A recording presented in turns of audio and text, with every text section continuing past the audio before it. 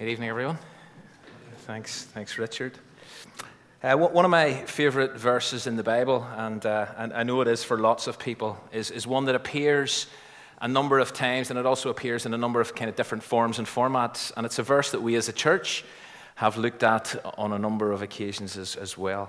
And we first come across it in the very second book of the Bible, the book of Exodus, and many of you will already kind of know the verse I mean. It's Exodus 34, and it's verses 6 and 7, where God passes in front of Moses on Mount Sinai, and he declares this: the Lord, the gracious and compassionate God, slow to anger, abounding in love and faithfulness, maintaining love to thousands, and forgiving wickedness, rebellion, and sin. Here is that verse again in Psalm 145. It's also in Psalm 103, and we're going to, just after I speak, we're going to sing a version of Psalm kind of 145 and 103. Now, part of the reason why I love that verse and these verses is because they portray and they promote God's love and his mercy and his compassion, and that kind of sits well with me. I like to think about that. I like to talk about God in those terms. But you don't have to read much of the Bible to discover that there's more to God. There's more to his character and his activity that doesn't sit so well with lots of people, that isn't so acceptable or understandable or palatable or nice. Take the flood, for example. Everyone annihilated, except 8 people. Or even going back to those verses in Exodus 34, the Lord, the gracious, compassionate, then here's what's immediately after. Yet he does not leave the guilty unpunished. He punishes the children and their children for the sins or the sin of their parents to the 3rd and 4th generation. And so as we continue to engage honestly with Scripture, the challenges around this whole issue, they only intensify. So, for example, whenever the children of Israel finally get to the Promised Land, and we'll look at this later, but whenever they get to the Promised Land, after all their kicking and screaming, all their wandering, all their failures, all their mistakes, one of the first things that they're told to do by God is to go up under Joshua's leadership and attack the city of Ai, wiping out all the inhabitants. According to Joshua 8:25, 12,000 men and women fell that day. All the people of Ai. And it says Joshua, who, remember, wasn't to be afraid, for the Lord his God was with him. Joshua did not hold back his hand, complete with javelin, and he destroyed all, or helped destroy all who lived in Ai. And into the bargain, he finally impaled the king of Ai on a pole and left his body there for all to see for an entire day. And so here's the challenge, here's the paradox, and this is week 3 of this series. How do you reconcile and get your head round the paradox of a God who is terribly compassionate? A God who is compassionate, who's slow to anger, who's rich in love, who shows compassion and has compassion on one group of people despite all their shortcomings and all their failings and all their mistakes and all their failures, but then he commands that same group to show no compassion towards another group. How can a God of compassion and love order the annihilation of a whole people group? How do you deal with that? How do you even come to terms with that? How do you get your head around all the God-sanctioned violence and bloodshed you find in the Bible, particularly in the Old Testament? Do we simply avoid it? Do we edit out all those difficult passages like Joshua 8 or Joshua 6, the walls of Jericho incident, which we will come back to in a moment? Do we just avoid all passages like them where God appears far more terrible than he does compassionate. And this becomes even more difficult and frustrating whenever you realize and admit that the violence that we find in the Old Testament is used or has been used down through the centuries to somehow justify violence and kind of similar behavior ever since. Let me quote you this from Chris Wright's brilliant book, The God I Don't Understand. The centuries of Christendom have witnessed professing Christians right up to modern times using methods of conquest, torture, execution, horrifying punishments, and racist genocide, and claiming theological justification from their reading of the Old Testament. Crusades against Muslims, genocide of North American Indians or Aboriginal Australians, apartheid against black South Africans, discrimination and violence against African Americans, expropriation of land from Palestinians, even attitudes towards Roman Catholics in Northern Ireland. In all cases, the first step is to declare the enemy to be cursed by God, just like the Canaanites. And after that, it becomes okay to just wipe them out, or want to. That's strong. It's very strong, but it's not without substance. Now, one of the ways to quickly deal with this, and this is an idea that's been around for a very long time, is to jump on board with those who think that the God of the Old Testament is different from the God of the New. I remember studying early church history during my time in London and coming across a character called Marcion. And he strongly promoted this idea way back in the 2nd century. And he was convinced that the God of the Old Testament, the Creator God, was mostly angry and he was judgmental and he was all fire and brimstone and war and vengeance. Whereas the God of the New Testament, the Father of Jesus, was mostly good and gracious and altogether nicer. Two different gods. Now, Marcion was declared a heretic. But sometimes, if we're honest, and this is a pretty provocative quote I'm going to share with you from Krish Kandiah, many Christians live as if Marcion was actually right. Maybe we don't actually believe in two separate gods, but with the scant attention we give the Old Testament, we might as well.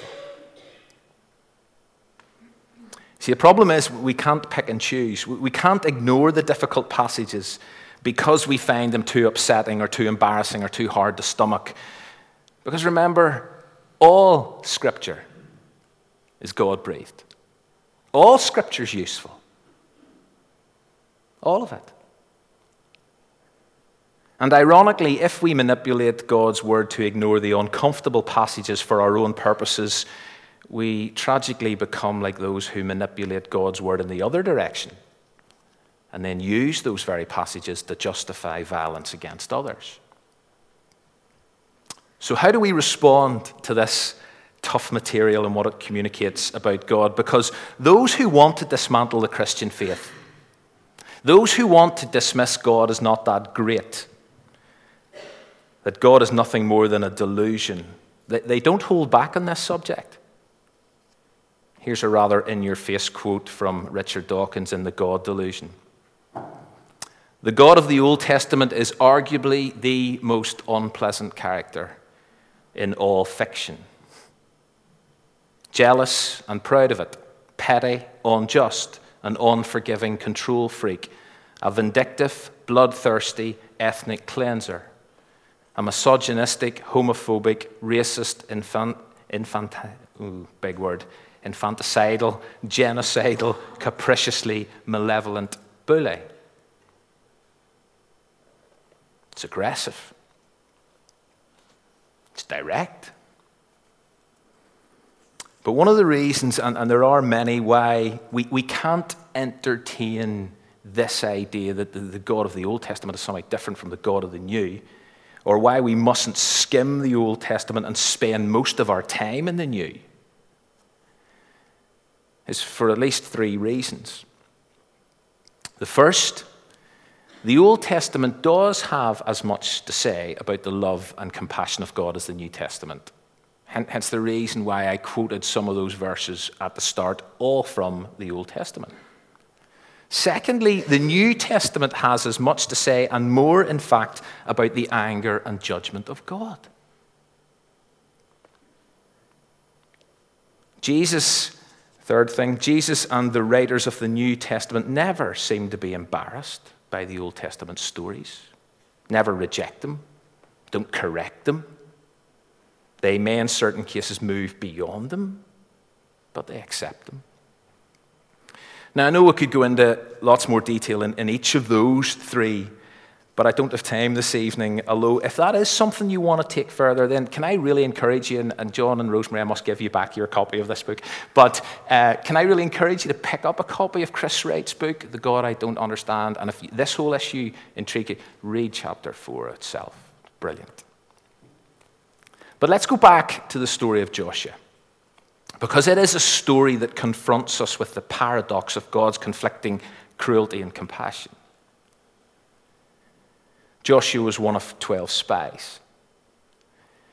He was sent to check out the promised land. 10 of the spies came back to Moses and came back to the people, and they were negative. They came back with a whole pile of warnings. Joshua and Caleb, on the other hand, saw things differently. They saw things positively. They encouraged the people, look, let's move into this land. Let's go. But unfortunately, the weight of numbers carried the day.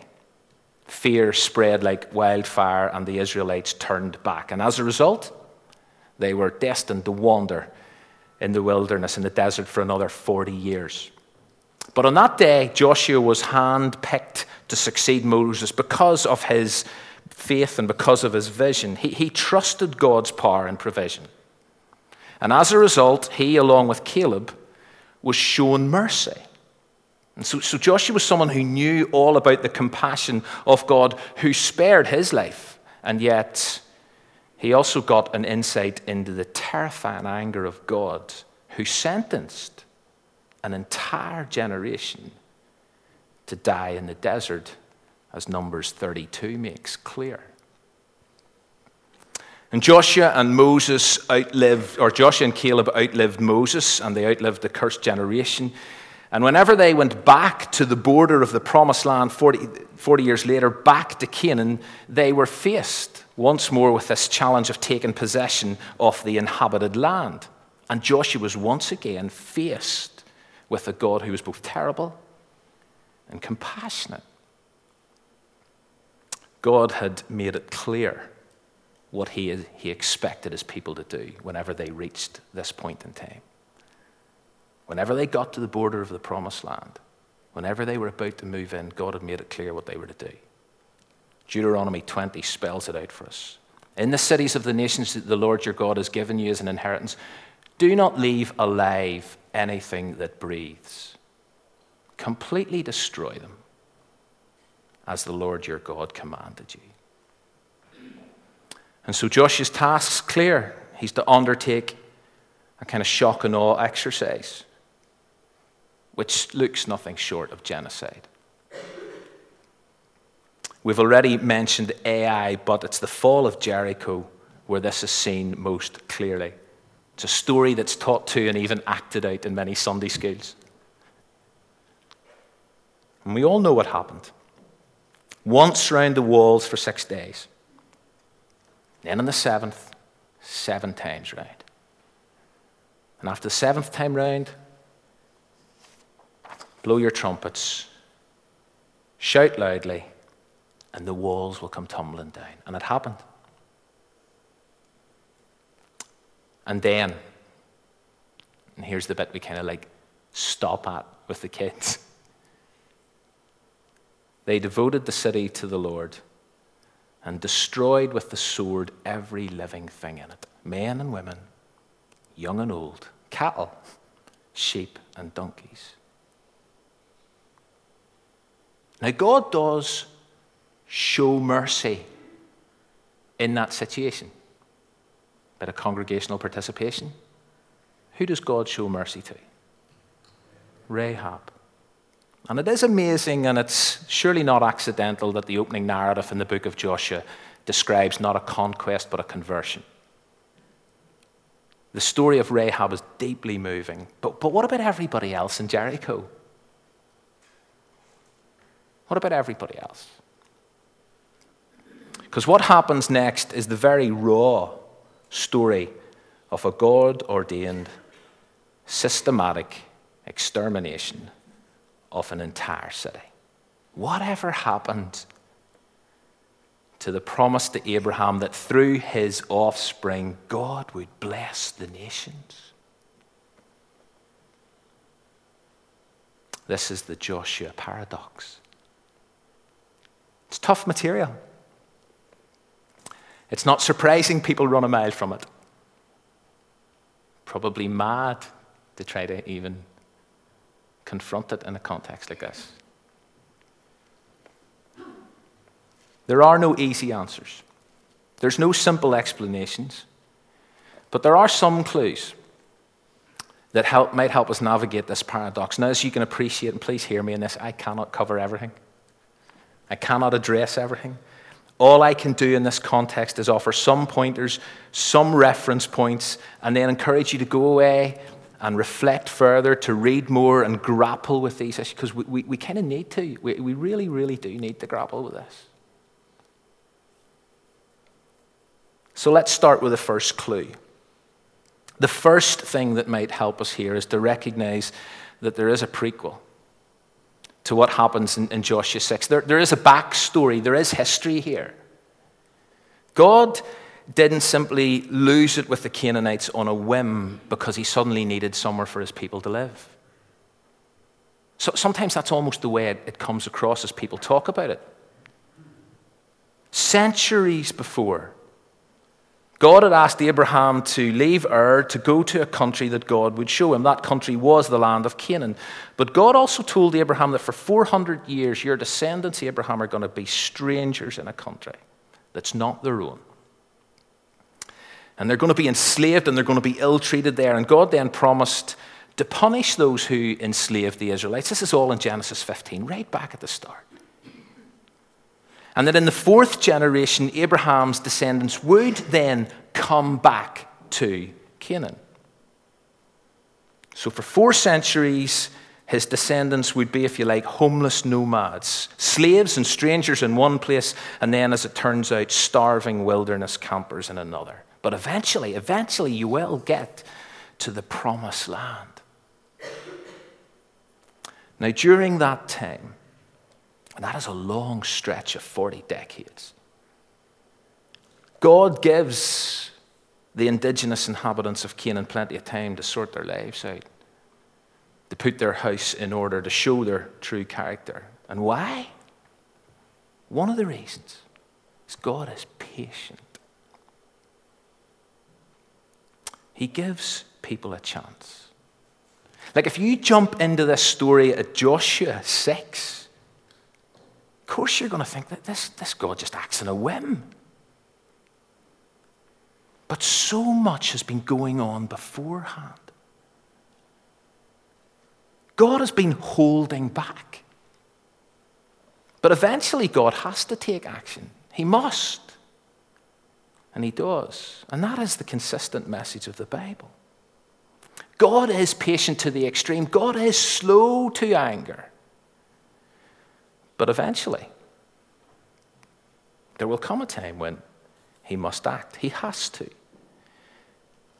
And maybe it's God's extremes of patience that are actually far more striking than the extreme judgment that is so much more noticeable in our and everybody else's initial reading.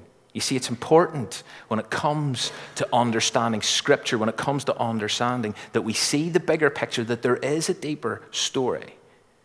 Because if you start reading at the book of Joshua, you are going to be left confused and angry. And that kind of takes us on. So there is a prequel, there is a backstory, there is history, there has been time. God is patient. It takes us on to our second clue, which has to do with the place of judgment within any moral framework.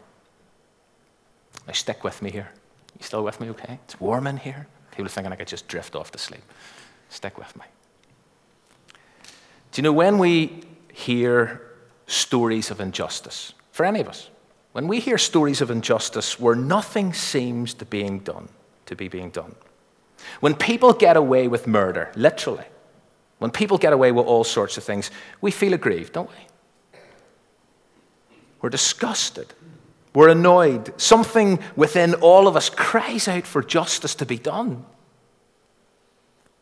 We want people who do wrong to be held to account. We want them to be sentenced. We want them to be punished accordingly. Because without judgment and without accountability for how individuals or nations act, then there is no moral framework, and then the universe just descends into even further, more anarchy. Now, that sense of outrage that's within so many, and that desire for justice often goes hand in hand with our expectation of a God who should hold this world to account. We don't expect people to get away with careless and wicked behavior forever. If there is a God, and I know there are those who just dismiss it totally, but if there is a God, then for many people, we want this God to do the right thing we want this God to be a righteous judge.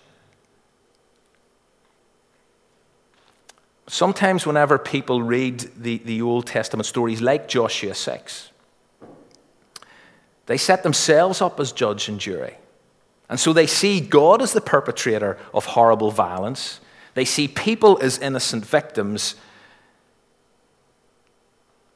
But what we need to do is we need to, in a sense, recalibrate our minds to see, hang on a minute, no. God is the judge. The people group that's being wiped out as the perpetrators of crimes against the victims unknown, well, if we can see it like that, if we can understand it like that, where we want justice to be done for all the wrong things that people do, then we start seeing things a little differently. And so the question we have to ask whenever we come to the text like Joshua 6, Joshua 8 is, had these people done anything wrong? Were they wicked? Did they deserve judgment? Do they need to be held accountable for anything? And the answer is yes. Here's an insight from Deuteronomy 12. God's speaking to the Israelites about warning them not to make the same mistakes. And he says, listen, you must not worship the Lord your God in their way. Because in worshiping their gods, they do all kinds of detestable things that the Lord hates. They even burn their sons and daughters in the fire as sacrifices to their gods. And so God is not just clearing the land for his people, he is holding the Canaanites to account for atrocities committed. There is a moral framework in place, and God is in charge. And so the conquest was not human genocide, it was divine judgment. Now, not everybody is going to appreciate that, like that, accept that. I know that. Plus, that doesn't answer all our questions and address every problem. So, for example, we like the idea of God bringing judgment against the Canaanites for killing children. They absolutely should be held to account. Anybody that sacrifices kids. But then it seems strange that God commands and allows the Israelites to walk into a city and kill all the children. The third clue, then,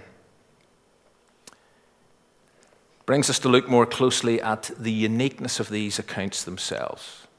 These situations in Ai and in Jericho are not the norm. They were never meant to be the norm. When you read Scripture, you discover that the command to kill all the inhabitants of a city, it's limited. In other warfare contexts, God actually tells the Israelites, yeah, you walk in and you offer terms of peace.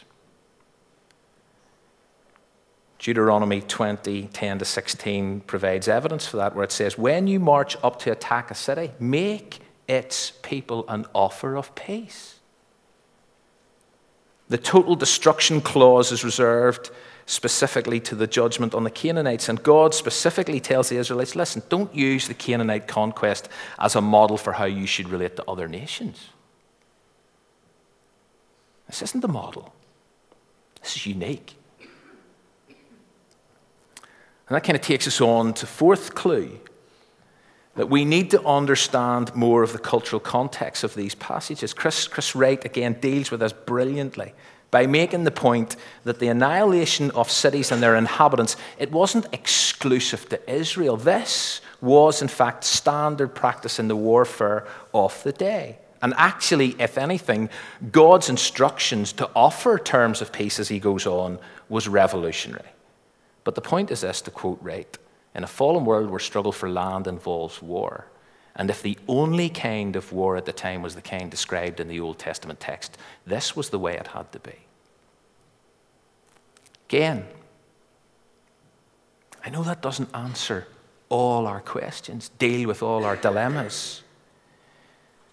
But there are four clues that help us to think more deeply and widely about the subject. And this won't be the last time that we will face these paradoxes as we go through this series. But the Joshua paradox shows us a terribly compassionate God who displays incredible patience and mercy before bringing down extreme judgment. For 400 years he waits. 400 years he waits to see if the Canaanites would repent.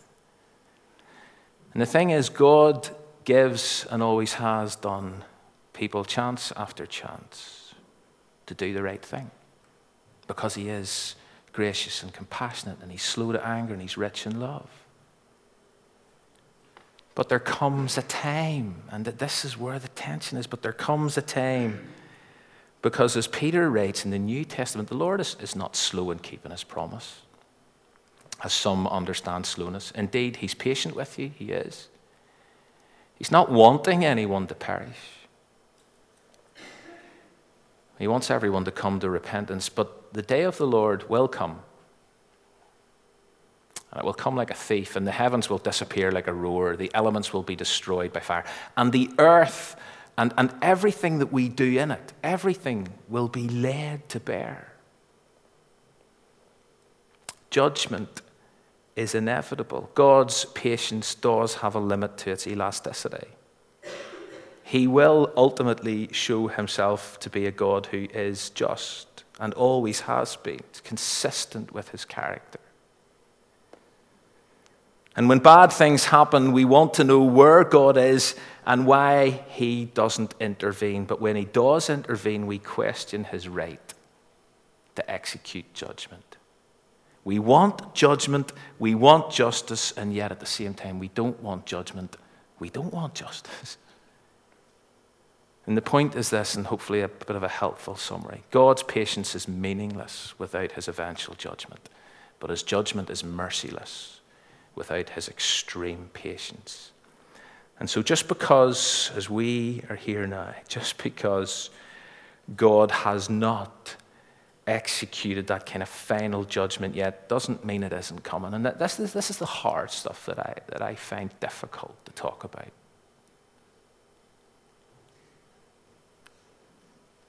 But just because God hasn't executed his final judgment yet doesn't mean it isn't coming. And even when we have understood those texts of terror a little better in Joshua in their context, we still sense, do you know something? That is a terrible thing.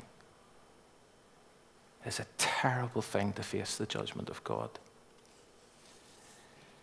You see, what we witness in Joshua provides a glimpse of things to come for those who refuse to accept the mercy and the compassion and the grace of God.